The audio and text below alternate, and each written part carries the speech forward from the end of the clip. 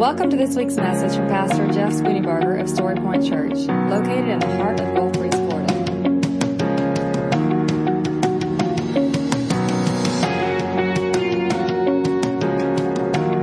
And now, here's Pastor Jeff Spooneybarger with this week's message from Story Point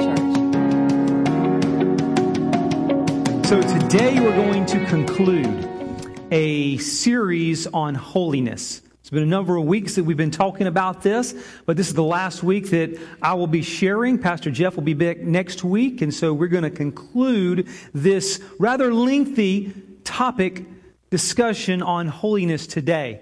So if you remember back a number of weeks ago, if you were with us, really the key verse for this entire series has been Leviticus 19:2. Found in the Old Testament, Leviticus 19:2, where God Himself gave us command. He said, "Be holy, because I, the Lord your God, am holy. Be holy, because I, Yahovah your Elohim, am holy."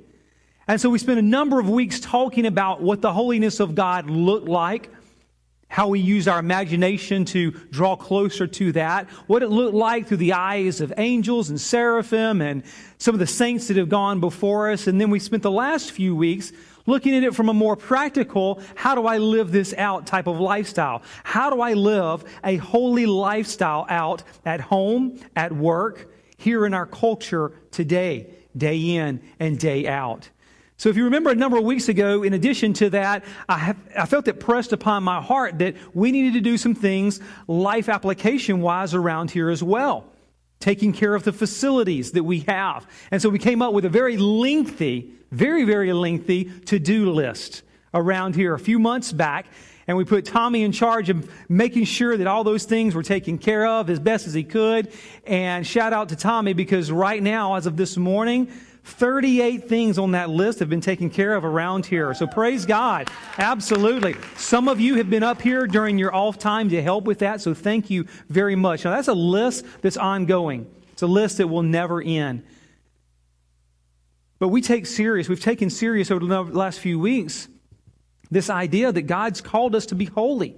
And holiness is more than just the lifestyle that I personally live. It's more than making wise choices. It's more than not saying bad words. It's more than not losing my temper when I'm driving down the road. It's truly the way that I live my life. It's a lifestyle, day in and day out.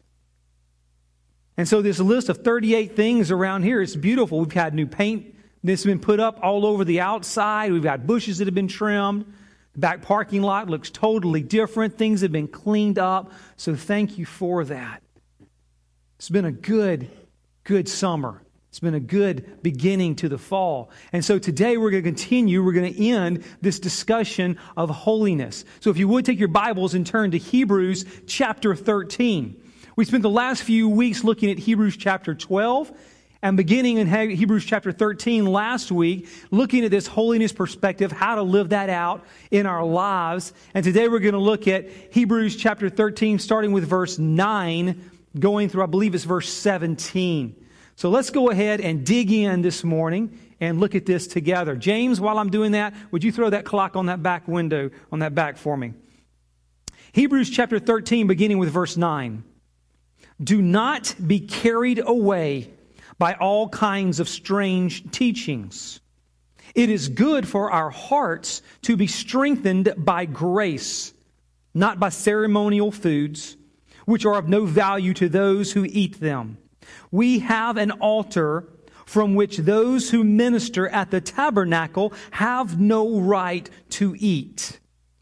The high priest carries the blood of animals into the most holy place as a sin offering. But the bodies are burned outside the camp. And so Jesus also suffered outside the city gate to make the people holy through His own blood. Let us then go to Him outside the camp, bearing the disgrace He bore. For here we do not have an enduring city, but we are looking for the city that is to come. Through Jesus, therefore, let us continually offer to God a sacrifice of praise, the fruit of lips that confess His name. And do not forget to do good and to share with others, for with such sacrifices God is pleased. Obey your leaders and submit to their authority. They keep watch over you as men who must give an account. Obey them so that their work will be a joy, not a burden, for that would be of no advantage to you. May God bless the reading of His Word and give us wisdom and inspiration as we study that this morning. So to begin with, as we look into this, we're talking about life application. How do I take this idea of holiness and live it out in my life? What does that look like? How do I take the scripture that we just read, verses 9 through 17, and live this out? And when you look at some of this, you're like, I'm not really sure what that means. If I'm reading it and I have no study guide, if I don't have resources to help me, I kind of wonder what some of this is about. Let's back up just a minute and look at the concept, the idea behind Hebrews, the book itself. Some people, the majority of scholars in the world today, do not believe that Paul wrote the book of Hebrews. Some do, but the majority do not. But regardless of who wrote it, here's what we do know about Hebrews. We do know that it was written to the Messianic community of Christ followers. Now, what does that word Messianic community, what do those words mean? I'm talking about Messianic Jews. The title of this book that has been written to by the author is to the Hebrews. Now, the Hebrews is not a word that we use day in, day out around here in our culture today, unless perhaps we're talking about this particular book, because it's named Hebrews. But truly, the origin of that, it was written to the Hebrews. It was written to the Messianic Jews. Now, what is a Messianic Jew? Well, before we look at a Messianic Jew, let's think about the culture and the world in which we live in. You are either a Jew or you are a Gentile. There is no in between. You are either Jew or you are either Gentile. So a Jew is someone who is born into the Jewish culture, who is a Jew because their parents were Orthodox Jews, or not Orthodox, but were born into Judaism. So it's not something that I just choose to do, although you can become a Jew. We're talking about the blood. You are biologically a Jew. So if you're not a Jew, then you are a Gentile. That's basically the rest of us. If you're not a Jew, then you're a Gentile.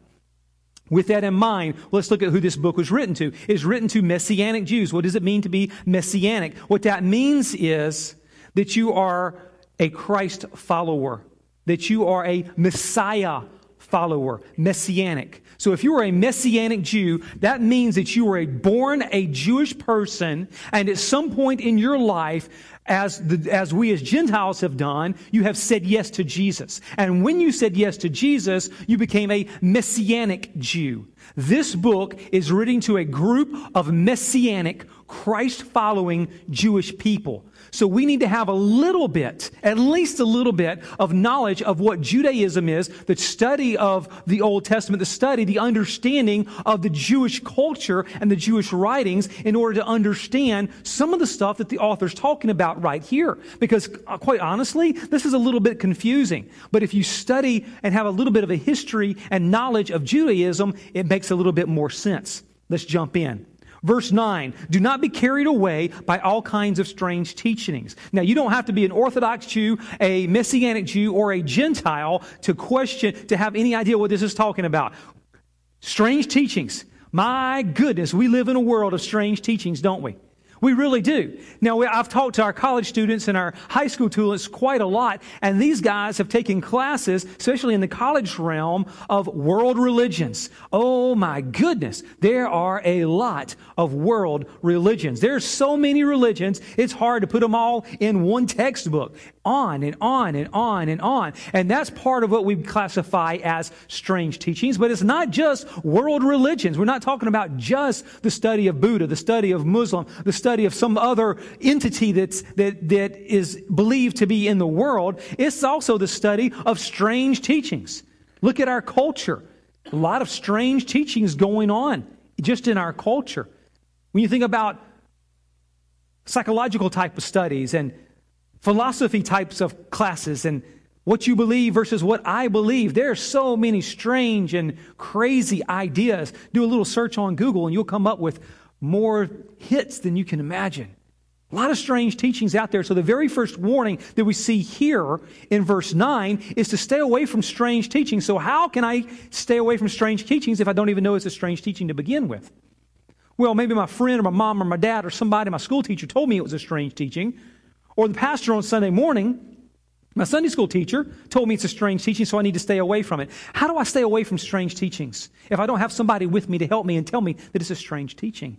So one of the gifts that God gives us through the Holy Spirit of God is a gift of discernment.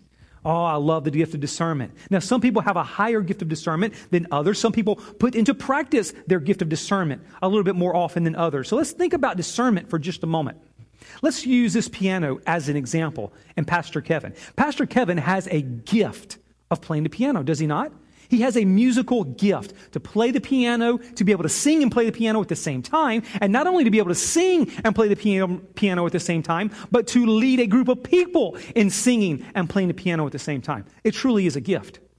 However, if from a young child, Pastor Kevin never sat down at the piano and never began to sing, even though he has this gift, he would not be able to lead the way that he led this morning. If today was the very first day that he ever sat down at a piano and the very first time that he tried to lead a group of people in singing, he probably would not have done very well. Would you agree with that? Yes. Same thing with discernment. What do we do with discernment? Discernment helps us discern what is of God and what is not of God. So we should pray and ask God for discernment. And I say we, as all of us. I pray and ask God for discernment. You need to pray and ask God for discernment for yourself. God, give me the Spirit, the Holy Spirit, the aspect of the Holy Spirit called discernment, so that I can clarify, understand, discern what is of you and what is not of you. And then, when I have an understanding of what is of you and what is not of you, if it's not of you, help me to remove it, walk away from it, acknowledge it as untruth in the name of Jesus Christ. Practice discernment. How do I stay away from strange teachings? I ask God, God, is what I'm reading, is what I'm studying, is what I'm being told of you or not of you? Guys, you can get all sorts of strange teachings inside the church, outside the church, inside the college, outside the college, on the internet, on the television, all over. You can get all these different sorts of strange teachings bubbling up to the surface. And what we do with them kind of dictates the direction that we go. Because if I believe that, then it leads to that, then it leads to that, and then it leads to that. And all of a sudden, I'm so far away with these strange teachings. Strange teachings is one of the avenues the evil one uses to get inside of the church building, so to speak, inside of our hearts and our lives and our conversations, and lead us astray, as if that were possible. Stay away. Do not be carried away by all kinds of strange teachings. But he doesn't stop there. He continues. The author continues. It is good for our hearts to be strengthened by grace, not by ceremonial foods, which are of no value to those who eat them. We have an altar from which those who minister at the tabernacle have no right to eat. Let's dissect that for just a moment. What are these ceremonial foods that's being talked about, and what do we do with that today? Well, let's date back a few thousand years. We understand, if you have a tradition of studying Christianity, you understand that Christianity has its roots and is part of the Old Testament. Old Testament, New Testament combined make the truth of what Scripture is. And when you look in the Old Testament, you see some of the things that happened in the Old Testament around sacrifices. There were blood sacrifices that God required in the Old Testament in order to cover up our sins. When Jesus came, He became that blood sacrifice, and it was no longer necessary to have blood sacrifices for the forgiveness of sin. The way that was done in the Old Testament, you originally had the tent of meeting, which was constructed, and God gave these dimensions of the tent of meeting to Moses. That then became the tabernacle. And the children of Israel, whenever they traveled, they would take the tabernacle down, they would travel to a new spot, and they would set up the tabernacle. The tabernacle, inside of it, had two divisions, the holies and the Holy of Holies. Outside of it was still this rectangular looking shape with a fence around it, and inside of that is where the blood sacrifice took place. They would take the animal And they would slit its throat, and they would take the blood, and then the high priest would go into the Holy of Holies and sprinkle it on the altar, and then the forgiveness of sin was taking place. A little bit more to it, but because of time, we don't have time to dig into that. This is what the author is talking about right here. Not by ceremonial foods, which are of no value to those who eat them, for we have an altar from whom the minister at the tabernacle have no right to eat. So that's what was going on Old Testament. What was going on in the culture in the world at that time? At that very time, there was also other blood animal sacrifices that were happening. The pagan religions, the other religions also believed in animal sacrifice, but they did things a little bit different. They would take the animals, they would kill the animals, offer a blood sacrifice, but then they would roast and eat the animal and partake of it. And their belief was that if I take the blood, or if I take the meat, or I take the essence of that animal and I ingest it, then the spirituality that represents became a part of who I was. And so this is a pagan religion that's going on in Rome at the time that the author's writing this, in the Roman world, which is very prominent at that time, and it dated back for thousands of years. Animal sacrifices was not something new. What was new was what was different in the Jewish world was the way that it was done. It was to cover sins. And then they would take the animals outside of the area where they had sacrificed them, outside of the camp, and they would burn and destroy the animals, the flesh of it there. They didn't partake on it. The only time that they partook of the animal that they sacrificed was at the Passover when they were in Egypt. Outside of that, they no longer did that. So this is what's going on in the world. Now, what does that have to do with us in our world today? Doesn't have anything to do with us today, because we don't believe in blood sacrifices. We don't believe in animal sacrifices. We don't have to do that because Jesus is with us, right? Wow. Yes and no. We still struggle with the essence of gathering spirituality, gathering meaning of life, gathering the essence of who we are from the things that we ingest inside of our body. Look at the health food stores and the prominence. Guys, whenever we become more focused on health and diet and food, and that becomes a god to us, that becomes an idol. Now, it is very important to eat healthy. It's very important to make wise choices about what goes into our body and to take care of what God's given us. Our bodies are the temple of the Most High God. That's scriptural. But when that becomes superseding, when I go to a diet, or I go to a food, or I go to a substance to get the essence of who I am, to fill the essence of me, to fill the longing, to fill the desires, to find my spiritual meaning, spirituality in life, that's a problem. And so stay away from the strange teachings. Stay away from the things that you were told are going to bring us closer to all-knowing, bring us closer to figuring out who we are, bringing us closer to our spiritual awakeness and awareness.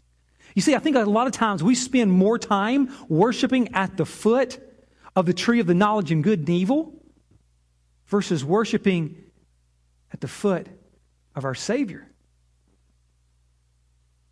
the tree of life.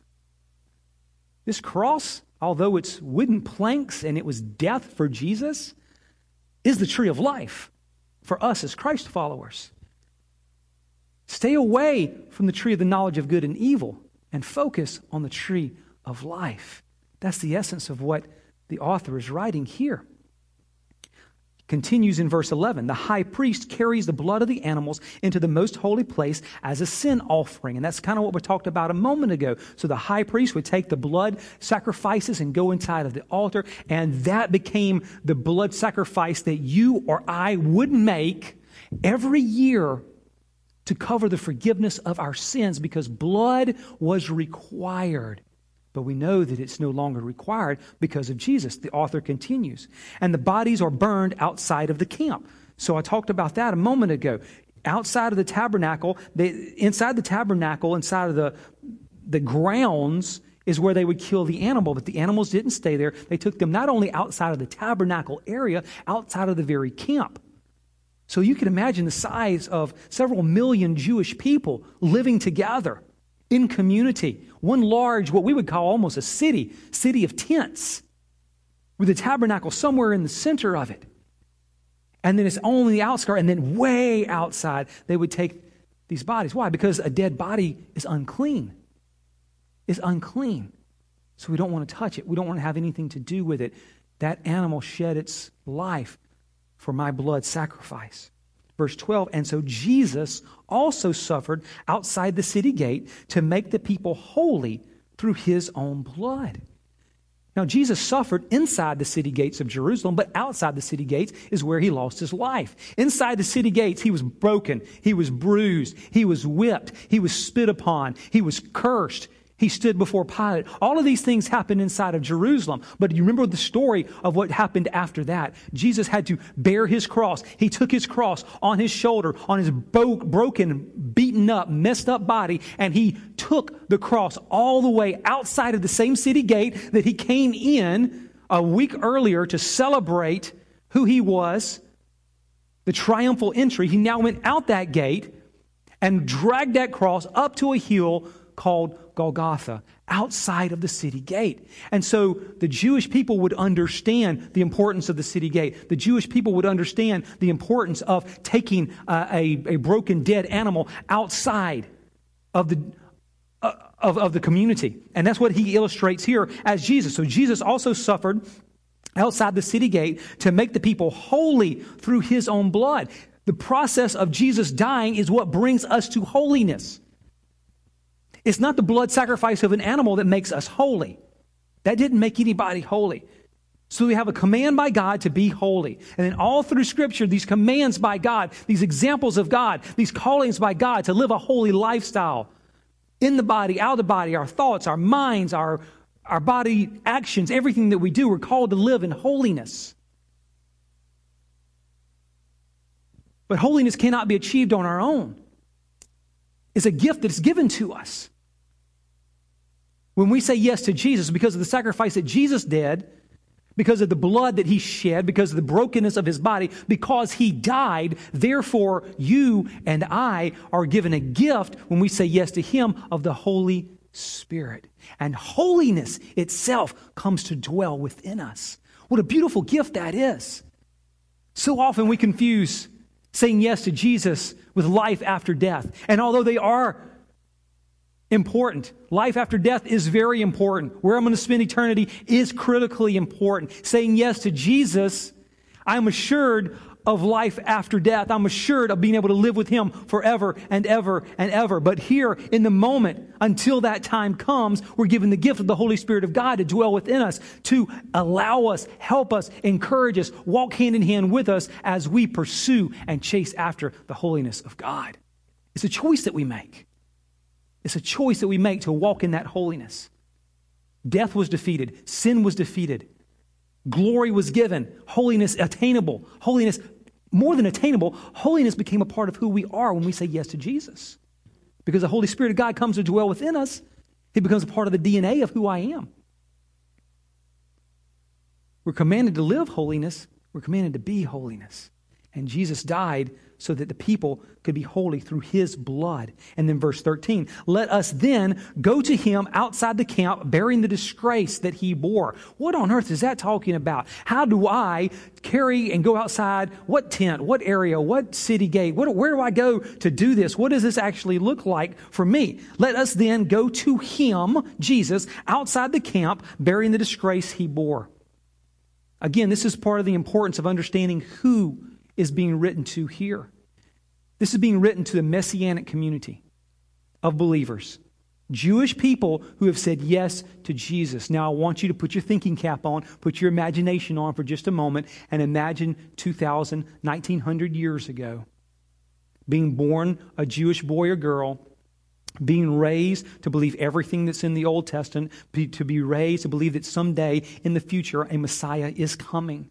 And he's going to set his people free. And all those promises, all that scripture, everything that we've memorized as children and young adults and adults now have become an essence of who I am. And now you've been told that the Messiah has come. And his name is Yeshua. It's Jesus. And if you give your heart and your life in him, you become a Messianic Jew. You become a Christ follower. Think about what you're giving up here. Think about what you're being called to do. Think about how that divides your family, how it splits your family right down the middle, how it destroys your community, possibly, destroys your town, possibly. Let us then go up to him outside the camp, bearing the disgrace he bore. I am now bearing this disgrace of I am no longer accepted in my family because I am a Messianic Jew. I'm no longer wanted in my town because I'm a Messianic Jew. Think about it from the perspective of Paul for just a moment. Paul was Saul before he became Paul. Saul was known as a Christian killer. Who are the Christians that he was targeting? It wasn't the Gentile Christians who were claiming Christ. Who is he targeting? He's targeting Messianic Jews. Think about that for a minute. We're thinking, as we read Paul and the story of Paul, that he's so obvious, he's so open about the lifestyle that he lived and what he did. He's open about that. He's sharing from his mistakes and sharing about how God saved him until he had the encounter with Jesus Christ, eyeball to eyeball. He was prominently, vocally encouraging others to do what he was doing, a person who wanted to wipe out Christianity. He was targeting Messianic Jews and attempting to wipe them off the face of the earth because Messianic Judaism contaminated the purity of Judaism that he understood, that he grew up in, that he was passionate about. Guys, it's not like us today in the city where we live, where we can just open up and say, hey, I want to be a Christ follower today. Yeah, I'll be baptized. I'll be dunked in some water. Yeah, I'm a Christian. This was life and death. Now, there are areas in our world today where saying yes to Jesus is a life and death type of decision, the way that it was described here in the book of Hebrews 1900-ish years ago. But for us, those who are sitting in this congregation today, it's not much of a sacrifice, quite honestly, in comparison. So we're thinking about that, and the author's encouraging these Messianic Jews, these Christ followers, to bear the same disgrace that Jesus bore because Jesus bore it on our behalf. Is that asking too much of us to sacrifice just a little on behalf of the one who gave his all for us, who set us free, who gave us the gift of atonement and sacrifice? For here we do not have an enduring city, but we are looking for the city that is to come. We're looking for the New Jerusalem. We're looking for the heavenly city to come. We're looking in anticipation for the future. Even though the momentary, even though what we're experiencing right here, right now, may be tough, it may be discouraging at times, it may be hard. We look to the future. We look to the promises. We look to the promises that do not fail. Jesus is the same yesterday, today, and forever. The truths from yesterday, the truths from today are always truths, and they will always be truths. If they weren't, then none of it's true. The essence of the truth of Scripture, same yesterday, same today, same forever. These promises that were given 2,000 years ago, 3,000 years ago, are the same promises that are true today. All we have to do is grab hold of them, embrace them, walk with them, live them out in the way that we live our lives. We're called to pursue holiness, to chase after holiness, the way we pursue and chase after Christ. We're called to do that. We're encouraged to do that. We want to do that. I hope you want to do that. Pursue more of God and the Holy Spirit and Jesus Christ. Verse 15, here's the more practical, here's the more how do I do this type of instructions. Through Jesus, therefore, let us continually offer to God a sacrifice of praise. You understand that this is very important because sacrifices are no longer necessary. Again, think about who the author's writing to. Writing to these Messianic Jews, all they've known is every year I need to have a blood sacrifice. Jesus has paid that blood sacrifice on the cross. He was dead, he was buried, he came back to life, he ascended to sit at the right hand of God the Father Almighty, where he mediates between God and mankind in this very moment. The blood sacrifice was made. It no longer has to be made. No longer are sacrifices of that nature having to be made. No longer. Yet there is a sacrifice that is pleasing to God in the here and now, and that's a sacrifice of praise.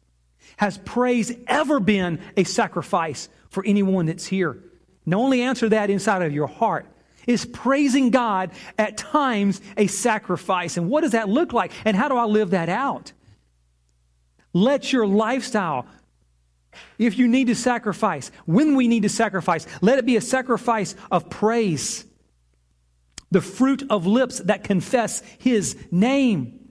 So we think because we sing the name of Jesus on a Sunday morning in a service, or we speak the name of Jesus because it's the answer to the correct question that the Bible study teacher answers, then we've lived out this verse. That's not a sacrifice of praise. It's sacrifice of praise, honoring and blessing the name of Jesus, speaking the name of Jesus is when it hurts, when it's painful, when it's not easy to do.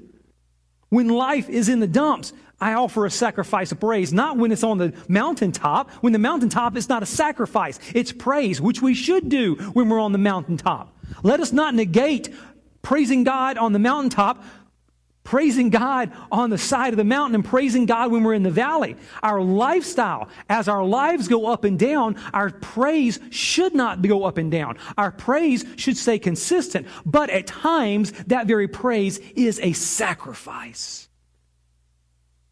Because it hurts. Father, I don't like this situation. I don't understand this situation. I don't want this situation. But your word does not come back void.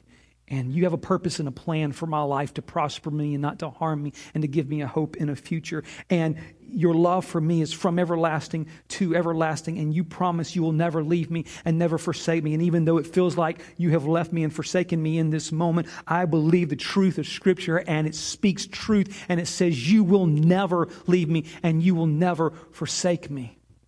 And that is the truth.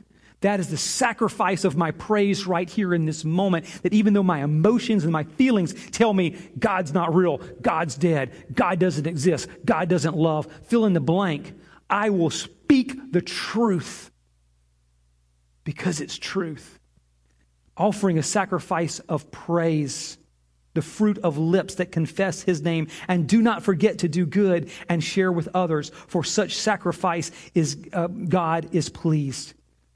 God looks at doing good and sharing with others when it's a sacrifice as pleasing to Him. Now, should we help others when it's not a sacrifice? Absolutely. Should we do good even when it's not a sacrifice? Absolutely. Should we stop doing good and stop taking care of others and stop helping because it costs us a little bit?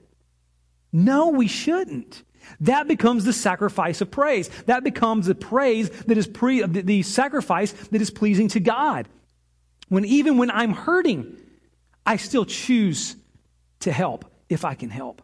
I still choose to bless if I can bless. I still choose to lift up, to encourage, to equip, even though it's a hard day. Those are the sacrifices that God finds pleasing. And verse 17, obey your leaders and submit to their authority. They keep watch over you as men who must give an account. Obey them so that their work will be a joy, not a burden, for that would be of no advantage to you. Two things I want to make mention of here. We talked about leadership a few weeks ago when we looked at some other scripture in Hebrews that talked about leadership. Two things I want to mention right here. Number one, this does not give leadership, whether they're on a stage or a Bible study or any type of spirituality. If you're in a leadership position, from a spiritual perspective, this does not give you access, free reign to say, do whatever you feel like doing. It doesn't. And this is a verse like other verses where it has been taken out of context and it says, well, you have to do what I say because I'm the leader. You have to do what I say because I'm the boss. You have to do what I say because the Bible says. That's not what it says. You have to read the entire context of what it's saying. This is an accountability to the leadership as well. This is an accountability because it talks about the responsibility, how the leaders, whether they're on a stage or a Bible study or whatever that looks like, they're held to a higher standard. Who wants to sign up for a higher standard of accountability to God? Well, accountability is accountability in the eyes of God. Well, scripturally, if you're a teacher, you're held at a higher level of accountability to God based on what you teach. Don't go into that lightly. That's scary. I'm going to tell you from somebody who's right now standing on a stage. That's a scary thing.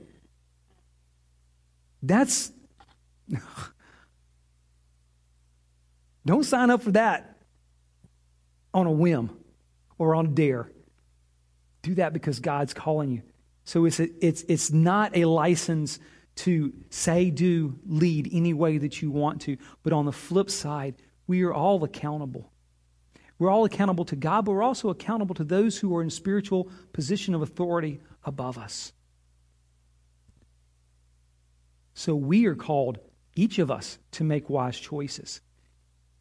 I tell this to the teenagers on a pretty regular basis.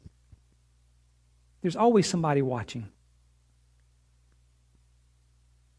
There's always somebody younger that's looking up, that's observing. There's always somebody that you have some type of leadership position over. This truly is a verse for all of us, because all of us in this room, in this room, in the moment, have accountability to people in positions above us, but we also have accountability the way that we live our lives to people that are from that perspective below.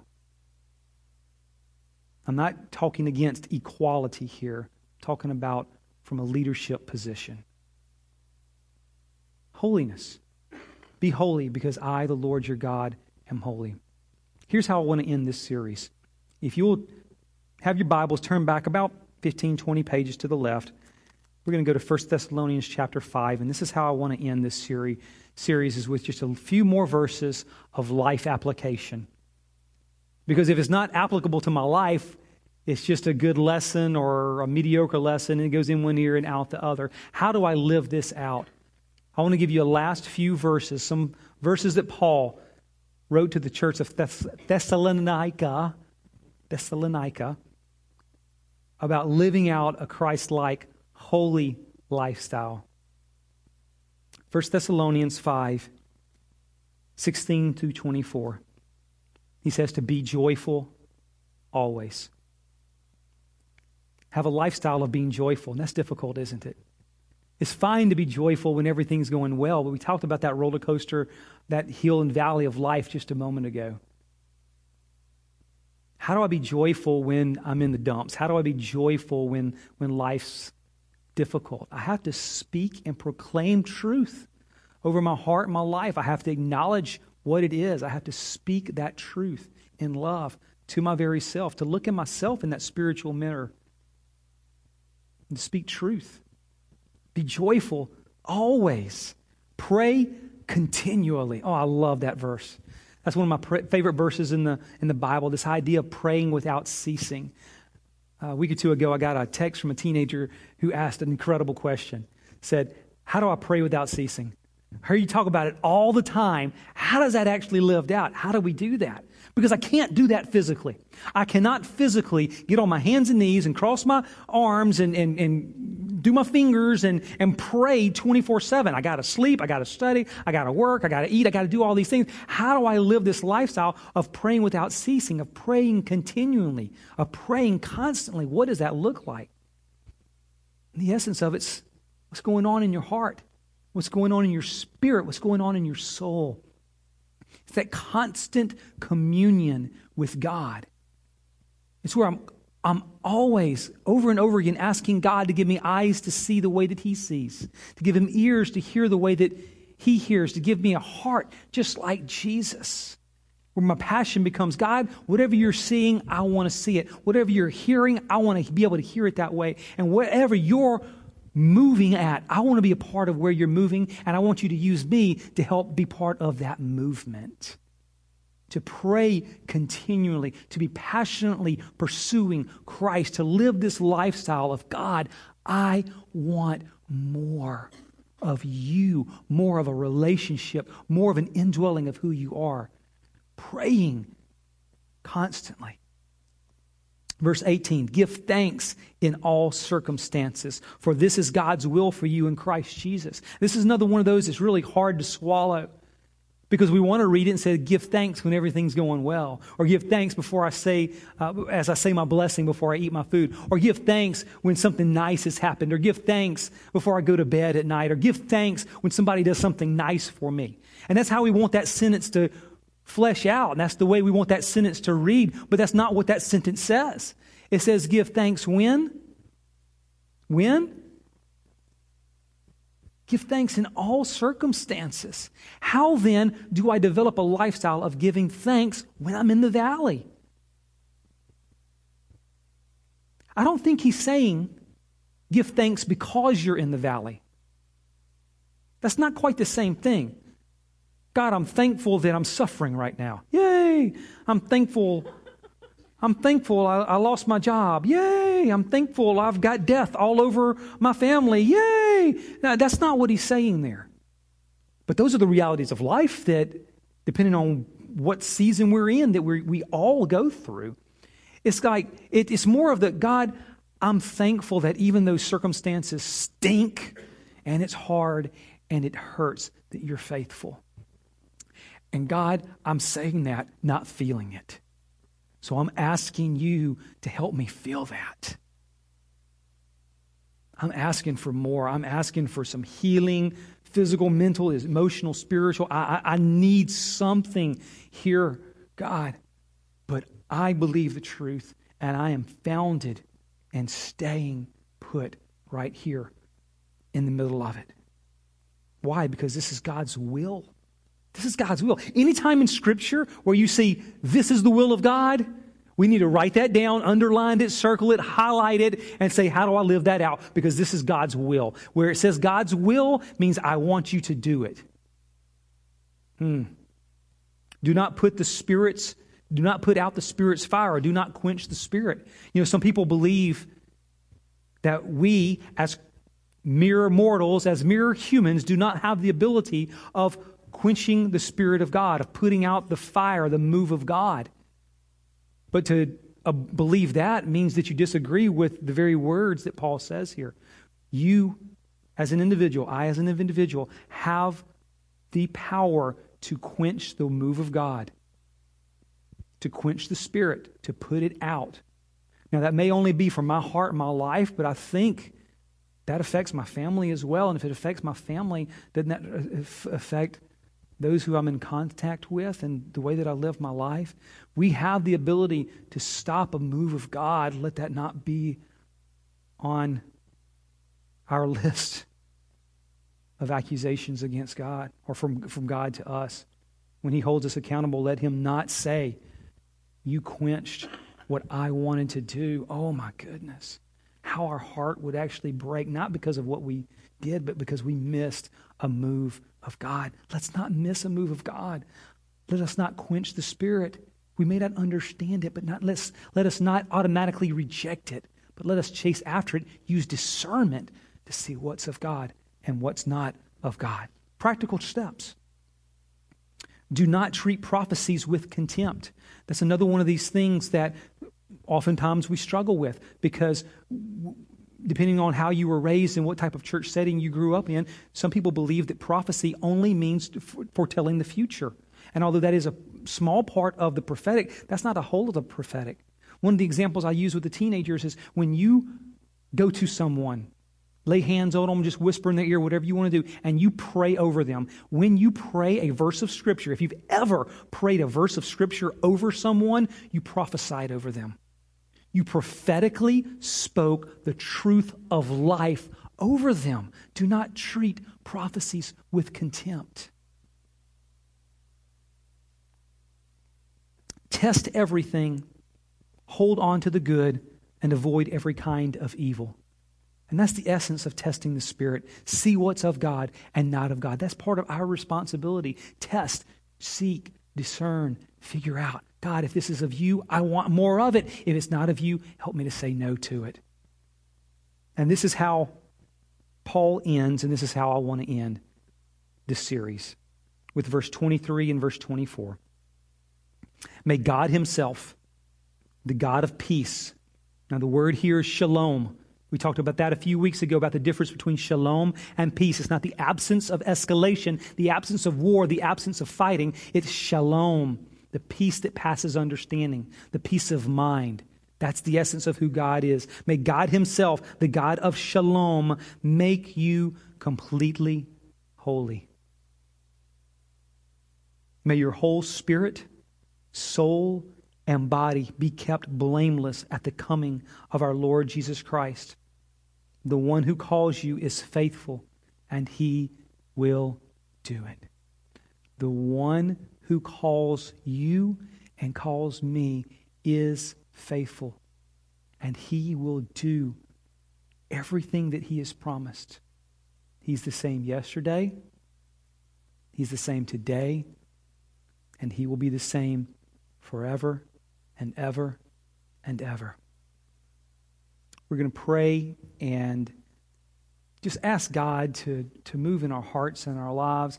I'll be up here. Some of our prayer team will be up here. If you want to make this your church home, you want to come talk to somebody about that, we'd love to talk to you about that. If you've never said yes to Jesus, you've never received that peace that passes understanding, don't let it go another day. Don't let it go 5 more minutes. Get it done now. Give Jesus your all. He's worth it.